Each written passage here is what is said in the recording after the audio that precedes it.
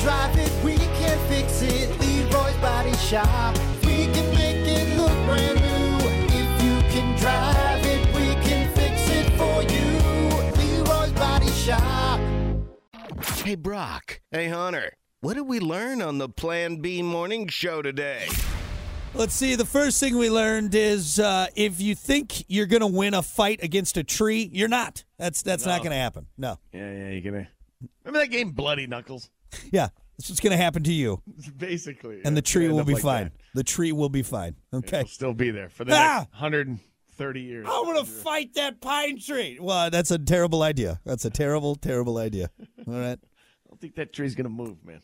Let's see. We also learned that, apparently if Hunter wins any lottery money from a white elephant gift, he's not sharing it, so rude. And I don't feel obligated to. I'm sorry. I'll be honest with you. Yeah. I won. You didn't. Yeah. Don't look at me like that. Should have kept that lottery ticket, that scratch off for yourself there, Karen. How about that? And the last thing we learned on the show is hockey. It's the perfect sport. All right. It's the perfect sport. God. Oh, my God. Fighting, weapons, blades. Jeez. Yeah. Love it.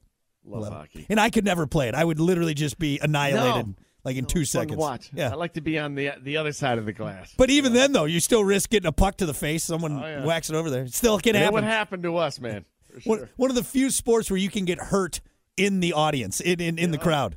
People will cheer around you. Like, yeah, you got hit in the face with a puck. That's awesome. Broken nose. You get to keep that. Keep that puck. There you go. That's lodged into my face. Yeah, I can't. It's going to stay there for a while. Doctor says the puck comes out next week.